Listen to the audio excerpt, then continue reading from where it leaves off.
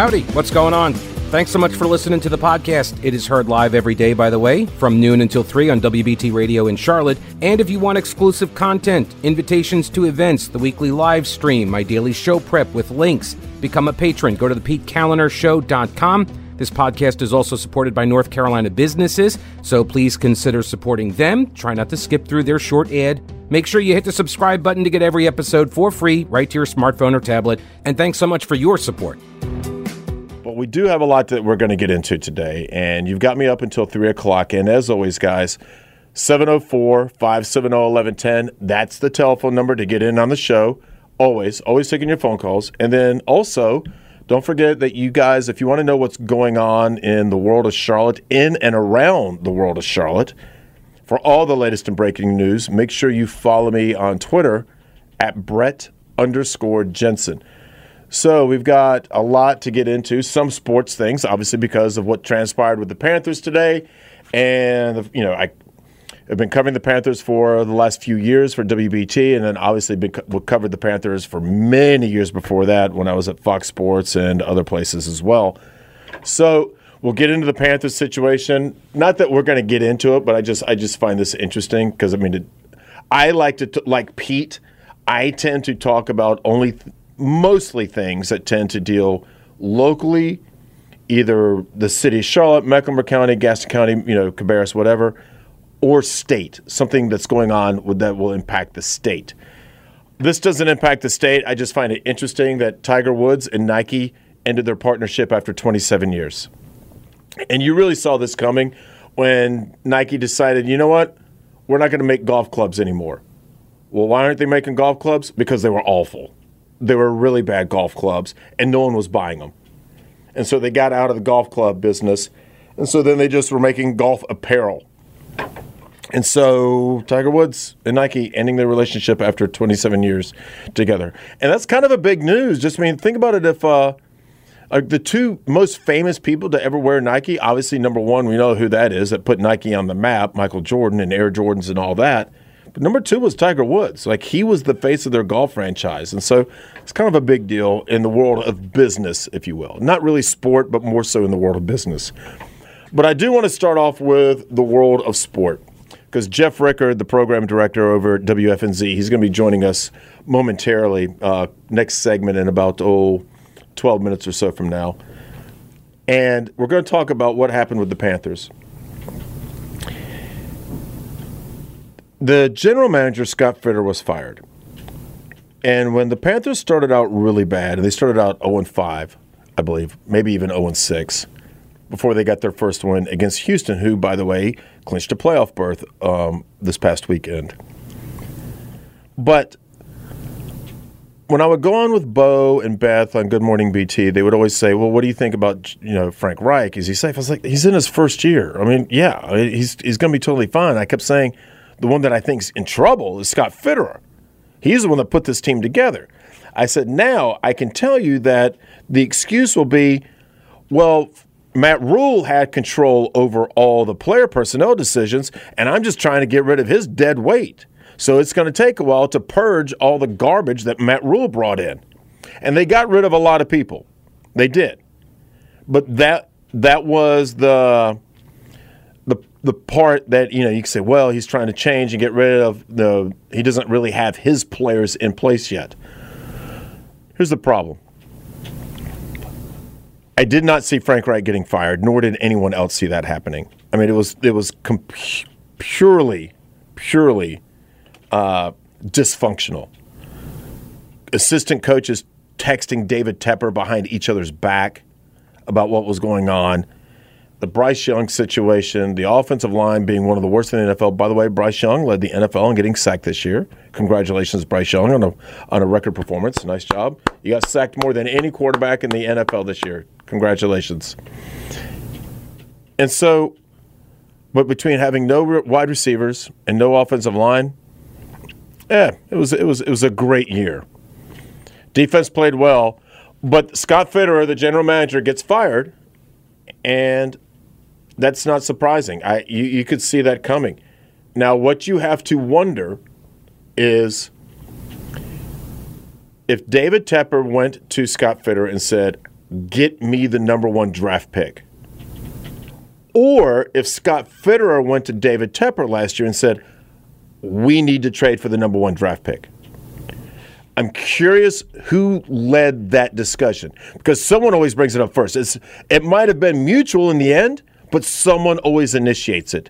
And if it was Tepper that initiated, get me the number one pick so we can draft Bryce Young or C.J. Stroud, then I don't know why you would fire Scott Fitterer unless you're blaming him for the awful wide receivers and blaming him for the awful offensive line. Now, if it was Scott Fitterer that said, hey, I'm going to get Bryce Young, what are your thoughts? Are you okay with this? And they gave up a lot. We know about DJ Moore and last year's first-round draft pick, this year's first-round draft pick, a second-round draft pick next year, I believe. So if it was Scott Fitterer's idea to give up what they gave, and here's what you hear. They traded for the number one pick without even knowing who they were going to take. That is malpractice. How do you trade for something when you don't know what you want? And I know you guys are probably going, this is a politics station. I get it. But the Carolina Panthers, regardless of what you think about city council, school board, county commissions, or the mayor, the Carolina Panthers rule this city by far. It's not even close. The most important entity in Charlotte is the Carolina Panthers, even if you're not a sports fan. What happened uptown doesn't happen uptown without the Carolina Panthers and the stadium being built there in 1995. Doesn't happen. All the studies show businesses go where there are NFL teams. Not necessarily NBA teams, not Major League Baseball, not hockey. They go where the NFL teams are. All the studies show it. And when they built that stadium uptown in 1995, that's when uptown started its boom. Because, as I always tell people, it was always the joke. You didn't go uptown. You weren't called uptown after dark, anywhere near uptown. And the big joke was, do you want crack or a hooker? Doesn't matter. Trade and try on. You're looking for something nefarious? Trade and try on. The corner trade and try on. That's where you went. And then the stadium came along, and now you see what uptown is today. So a couple things. Carolina Panthers became the first team to be shut out in back-to-back games this week and last week since the Cleveland Browns did it in 2008, and that was when Cleveland was really bad, like right after they had just become an NFL franchise again. And then the Panthers also became the first team since 1991, let that sink in for a second, 32 years, to fail to run a single play while leading in the fourth quarter. Well, Brett, they won 2 games. Yeah, both of those wins came at the buzzer. So to end the game, the field goal kicks. So Jeff Rickard is the program director over there at WFNZ, and he also has his daily show from 10 to noon every single day as well. And I go on Jeff's show a lot, so I thought I'd turn the tables and bring Jeff in here with me to talk about Scott Fitterer because, like I said, I know we're a news talk show, but this was the home of the Carolina Panthers for all but, 5 years of their existence, now 6 years, as well as the Carolina Panthers are the number one thing in Charlotte and in the Piedmont region by far. They make this city go. They do. When the Panthers do well, the city feels better. There's a different vibe. And it's not just Charlotte, Jeff. I mean, you lived in Indianapolis, you've lived in Denver, all these other places. When the local NFL team, not necessarily the basketball team, but when the NFL team does well, it changes the city, at least the vibe. Take a look. You mentioned Cleveland just a moment ago. Cleveland, they think they're going. Their fans think they're going to the Super Bowl, and that place is on fire right now. You take a look at Buffalo. They've got expectations the last couple of years for their football team. They were a little sketchy on them for a few weeks this year, but after last night's big road win against Miami, they're all fired up again. There is a visible difference in the vibe that takes place in a city, and consequently, every time an NFL, particularly franchise, does really well, you can almost see economic growth alongside that too. I know it sounds crazy, but I've seen certain studies where that has been demonstrated, and I can't point exactly to what those are now. It's been a few years. But I know I've heard that in the past and seen that. it just feels better. When the team's playing well, everybody seems to be in a good mood. Everybody feels better about life. I did not agree with the Frank Reich firing.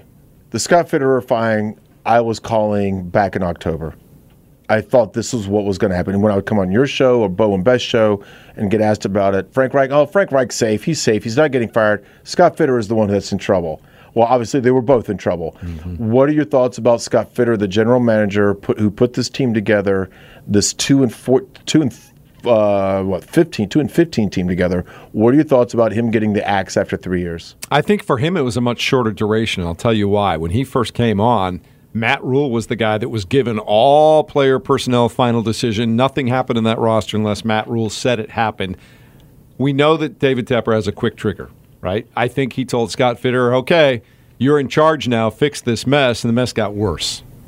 No, it absolutely got worse. And that's just the way it is. And so it's hard to say exactly how much of David Tepper's fingerprints are all over this, because at the end of the day, it feels like he's really ultra involved. But we don't know to what extent he's involved. But I do know that he's not going to fire himself, so what do you do next? I also think coming off of this year, you just have to start over everywhere. You just have to start over everywhere. And people ask me a lot, well, is Evero, is he going to stick around? Is he going to be the defensive coordinator? They're going to keep a guy like Chris Tabor, who is the interim guy. My thought is if you're going to bring in a new general manager, a new head coach, that's their decision to make. It can't be David Tepper's decision when it comes to coaching staff decisions any longer. I think one of the things that doomed Frank is they had this all-star coaching staff. I don't know how responsible Frank was of putting that staff together. He may have been told, hey, I really need you to use this guy, the other guy. It never really came together. No, as a matter of fact, there was infighting. Coaches, assistant coaches, as I mentioned last segment, assistant coaches texting David Tepper behind each other's back about what was going on and who was doing what. I mean, when you've got if I was David Tepper, wouldn't that have irritated you that you were getting those kinds of texts from Unless people? He wants them. I guess. Unless he actually wants them and is like trying to have a mole in the coach's office or whatever. So here we are, 2 and 15, and the Carolina Panthers will not have the number 1 pick because they traded it last year to the Chicago Bears for Bryce Young. Some people have talked about should they try and trade again to try and get Drake May, because you've got like most of the NFL scouts or the ones that you're hearing already from are saying that they think Drake May will be a better pro. Well, you're going to have to find somebody who's picking in the first 3 or 4 spots. Yep. And preferably in the first 2 spots, because there's no guarantee he might not be the number 1 overall pick. So what do you have left to trade for that? See, that's the question. And how badly does that hurt you going forward? If you now decide to try and trade Brian Burns and you can get a first-round overall pick, and it's not just going to be Brian Burns for the first 3 or 4 picks, it's going to be a collection of players and picks. How much are you willing to go spend on that? And again, that's not a complete certainty either. We've seen a million times where highly touted quarterbacks just don't work out the way you thought that they were going to work out. So what, 50, I think the number I saw, 50%? And I'm not sure they're out on Bryce altogether yet over there. I'm not either. I mean, but there's no way to judge him. But I think the numbers that I saw is like 50% of all first-round quarterbacks, only 50% less longer than 5 years. It's tough. There's a lot of expectations, too. Yeah, you get drafted in the first round, people are expecting things. You know, Sam Darnold, who played yesterday for the San Francisco 49ers, and we saw here for a little while in Carolina, was a highly touted draft pick out of USC. He's not a bad football player, and he's shown moments where he can be, but he's also not a franchise quarterback player. And so what happens when you get selected that highly? There are these incredibly high expectations on you. Incredibly high expectations on you, right? Absolutely. Sam Darnold is good enough that he's going to be able to hang around and play football in the NFL for probably a dozen years, maybe 15. As a backup. Probably as a backup, but spot starts here and there, and maybe you go to a team that's looking for an interim quarterback or something like that. But because he was picked in the first, if he'd have been picked in the 4th round, people go, oh, yeah, that's a good guy to have on your team. But because he was picked in the 1st round, people have a completely different expectation, and they feel like he's a disappointment of some kind, right? Everybody wants the next Patrick Mahomes. Everybody's looking for the next Patrick Mahomes. Good luck with that. Right? There's a reason they only come around every so often. We got exactly 1 minute left. You on the Jim Harbaugh bandwagon? Did David Tepper talk to him last year before hiring Frank Reich? What are your thoughts Oil on and what water. they need? I don't think those two could get along. I agree. I think Harbaugh wants way too much power, and I don't think he's willing to give it up. I think that's just who he is. It's like Belichick. If you want what they offer, this is what it's going to take. I definitely don't want Belichick here. I'm not saying that's necessarily the way to go. My point being, along with Harbaugh, there are some people that are like, you're going to have to stay out of my way. I'll take your job, and yes, you're the owner, and I do report to you, but day to day, you got to stay out of my way. Which is why Jerry Jones has never hired one of those coaches. He hired one, Bill Parcells, and how did that work? Right, exactly. Jeff Rickard over there at WFNZ, the program director. You hear his show every single day. I like what you said. It makes me sound important. Well, it makes me sound more important than I really am. You're way up the food pyramid. Depends only if things go wrong. But I do appreciate you coming in and spinning, because I know you just got done with your show, and the last thing you want to do is talk more sports with me, so I appreciate you that. Guys, man. It's my WBT debut, by the way. Oh, look at that. I don't think I've ever been. And how long have you been here, by the way? Year and a half. And I'm the one that broke the mold. There you go. Look at that. All right, so let's get into some other things right now. So, that Alaskan Airlines door that flew out, and the NTSB has grounded all those type of planes. I think it's around 120 planes that they have grounded. That plane particularly has been the bugaboo for Boeing. It has been one where if you remember, they crashed earlier. When they had to recall all the planes. I don't know, 4 or 5 years ago, 737 Maxes. And then they became really, really safe, and then now you have the door flying open because they think it might be a structural flaw. Great. Now, I'm glad they took the wherewithal to go ahead and immediately ground all planes. The last time, there had been a couple of crashes in the United States NTSB. Europe was banning those planes. The United States was one of the last countries and entities to actually pull the plug on those planes, saying they can't fly anymore until you fix it. But now they were at the forefront saying, "Oh, nope, we got issues. Let's stop this immediately." And I will tell you, because I have airline status, I get to pick seats in coach without having to pay upgrades.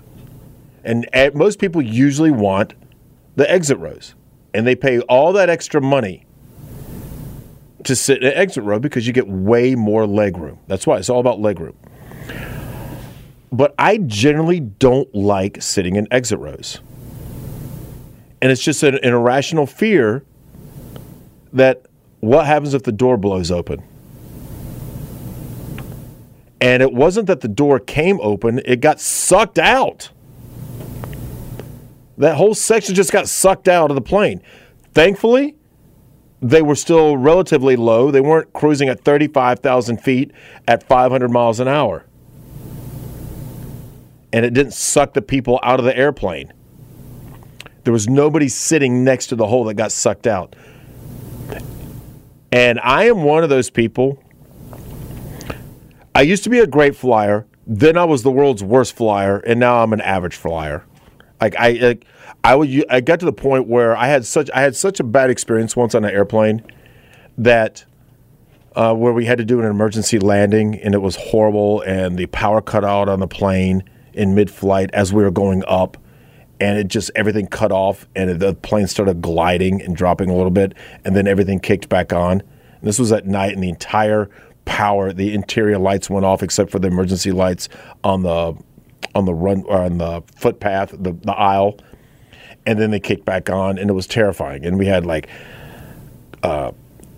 fire engines and all that stuff, and ambulances waiting for us at the end of the runway, and we got down, but it was horrifying and terrifying. And so after that moment, I became a horrible flyer. I would drive by an airport and I'd see a plane take off, and I'd immediately start getting massive anxiety, and I'd start getting the heart racing and everything else. Well, then, I don't know, about maybe back in 2016, 2015, I became your average flyer. Not a big fan of turbulence, But other than that, I'm good to go. And so, because most people are okay flying, they just really don't like turbulence. And I have a couple of airline pilots, one for United and one at American that I'm really good friends with, and they'll tell you everything. Brett, the turbulence isn't the problem. You're good. There are way worse things than turbulence. That's not one of them. So, okay. I know you say that, but when you're bouncing up and down, it does not feel good. But so I don't sit next to the emergency exits. I don't. People like it. Because you get all the extra legroom, like I said, I don't do it for an irrational fear that the door might blow open and get sucked out. Oh, I'm sorry. What just happened on the American Airlines flight? Oh, it just got sucked out. And can you imagine if you were the person sitting there and you've got all that wind rushing next to you trying to suck you out of the airplane, your mask comes down, your decompression mask comes out so you can breathe regular oxygen, but you've got so much wind, how are you going to be able to put that on? Like, that's a whole thing. And then you can't get out, and if by some chance you don't get sucked out of the plane, you have to sit there and take that wind because you can't undo the seatbelt and go someplace else, because you'll get sucked out of the plane if you undo your seatbelt. So you just have to sit there and take it until you're at a low speed at low altitude. And you have to fly below 10,000 feet is where you don't need the pressurized masks. Anything below 10,000 feet, you're good. It's cold and windy, but you don't need to have the masks on below 10,000 feet. And that flight didn't land immediately. Like it got everything under control, flew around, circled a little bit, and then came in for the landing. It didn't go, we were returning back right now. They're like, all right, we're going to get below 10,000 feet, maybe around 8,000 feet. I think it maybe got to 7,000 feet. And then they were just going to stabilize the situation, assess the situation, and then we'll land. And that's what happened. All right. Do the current world events have you wondering whether we are teetering on the edge of catastrophe? Are you concerned it's going to reach our shores? Okay. So what are you doing about your concerns? Let me help. Carolina Readiness Supply at carolinareadiness.com. Whether you're looking to expand your emergency preparedness supplies or you have no idea where to even begin, Carolina Readiness Supply can help you. Food, water purifiers, tools, first aid kits, instructional materials, camping and hiking supplies even, because being prepared is just smart. Carolina Readiness Supply has 2,000 square feet of supplies and educational materials that you'll need for any kind of emergency. In Waynesville and always at carolinareadiness.com, veteran-owned Carolina Readiness Supply. Will you be ready when the lights go out? Holidays take a lot out of you. And this was the most expensive holiday season I'd ever had, and was not happy about it. And was not happy about it, was not expecting it, and things just kept happening. Oh, well, Brett, you're invited to this party and you have to bring a gift. Okay. Maybe I don't want to bring a gift. Brett, you coming to this one, and I was like, oh. So I wound up spending about $1,000 more than I had anticipated. Not happy. Not happy. And as I like to say, that's why God invented credit cards. So anyways, but hopefully all you guys out there listening will start feeling better and getting on the mend. And hopefully people start feeling better, and we'll be able to talk about a lot of different things with you guys for the rest of the week. So generally my show, which comes on, it's from 7 o'clock to 8 o'clock at night. It's just an hour long, and I try to hit 4 different topics in that 1 hour. Now, sometimes some topic will be a full hour. Like if I have Sheriff McFadden in studio with me, it's usually for the full hour. When I have guests in studio with me, it's for a full hour. And now, but these type of long form situations, it's nice. I can talk about a particular topic for 2 minutes or 2 segments if I want, or 1 segment or 3 segments, and take all your phone calls as much as you want, because you're not trying to fit and cram as much in as quickly as possible. so you can cover as much. So you can be a little bit more lucid on this. So that's why I went Carolina Panthers for 2 segments. And then you can talk about whatever stuff. And you guys, if you know anything about me, and whenever I'm on air, either with Bo and Beth or on my own show or with Mark Garrison when he had Charlotte at 6 or Winnable, whatever, I'm just brutally honest about things that go on in my personal life. No, not everything. You guys don't know everything. But at the same point, so I tend to talk about things like Christmas. I mean, a lot of people would not say that they had to spend an extra $1,000. Like I think we've all been there where whether it's with kids or fiancés or wives or in-laws, and you're like, wait a minute, how the hell did I end up spending that much? Great. Awesome. Thanks. And what I got back? I got a pair of socks in return. Thanks. Appreciate it. appreciate that. But the worst part was having to go to all the Christmas dinners.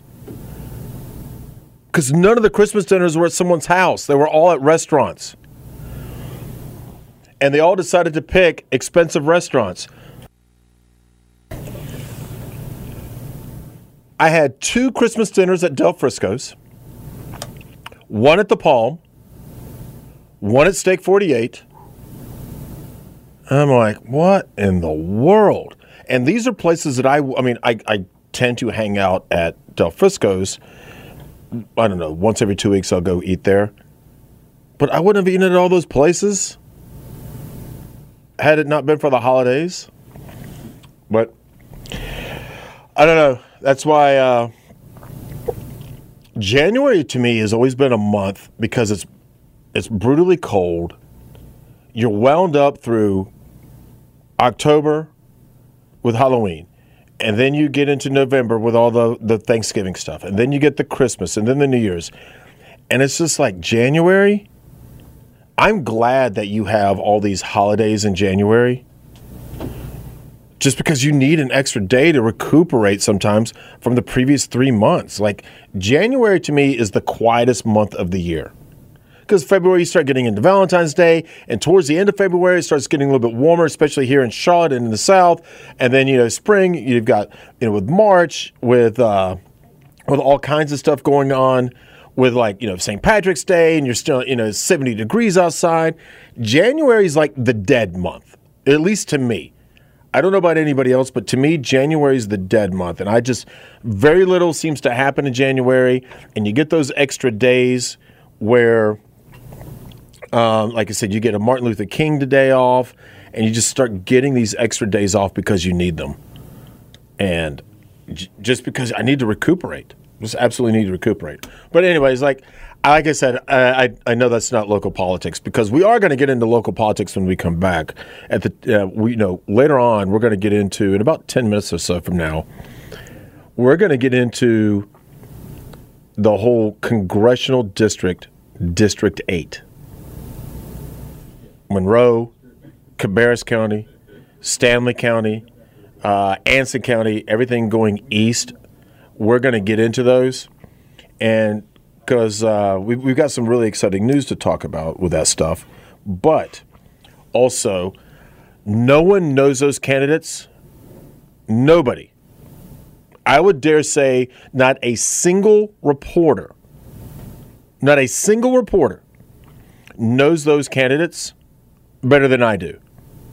Now, there's like one that I know and one that I don't. But, I mean, in terms of Lee Brown, and then Don Brown, and obviously John Bradford, Mark Harris. I know those 4 extremely well, and I've talked to them a ton. On the record, off the record. No one knows that district in the media better than I do. Or I should say no one knows those candidates in the media better than I do. And it's just because I spend so much time talking to them and have spent so much time talking. I mean, I had Mark Harris in my studio the Thursday before Christmas, December 21st. I had Mark Harris in studio for a full hour. And, hope to be able to get a couple of the other candidates in studio leading up to a special thing that we've got coming on at the end of the month from WBT. So we are going to get into that. We are going to get into politics because that does impact. And by the way, that district also goes into Mecklenburg County. Like, I know we talk a lot about Union County, and it gets, half of Cabarrus County and up in Albemarle, over there in Stanley County and stuff. I get that. But it hits like the whole eastern side or the southeastern side of Mecklenburg County. Absolutely. We got someone who wants to give a traffic tip real quick. We don't need it? Okay. All right. Yeah, that's what we got Pam for. That's what we got Pam for. But I appreciate the phone calls. But yeah, so we are going to get into that whole district. We're going to start breaking it down and looking at it because it does impact. I tend to forget District 8 does impact Mecklenburg County. Absolutely does. And then all of Union County, half of Cabarrus County, Stanley County, which is, like I said, Albemarle, Anson County, and then a couple of the counties going east. It absolutely impacts all that stuff. So when we come back, we are going to talk about that, and I'll give you my thoughts on those candidates and the races. There hasn't been any official polling done yet, but I don't think I have spoken to so many people connected with those races and people behind the scenes and in front of the scenes and everything else. We'll break that all down when we come back because I want you guys to know what's going on. I'm Brett Jensen, and you're listening to The Pete Callender Show.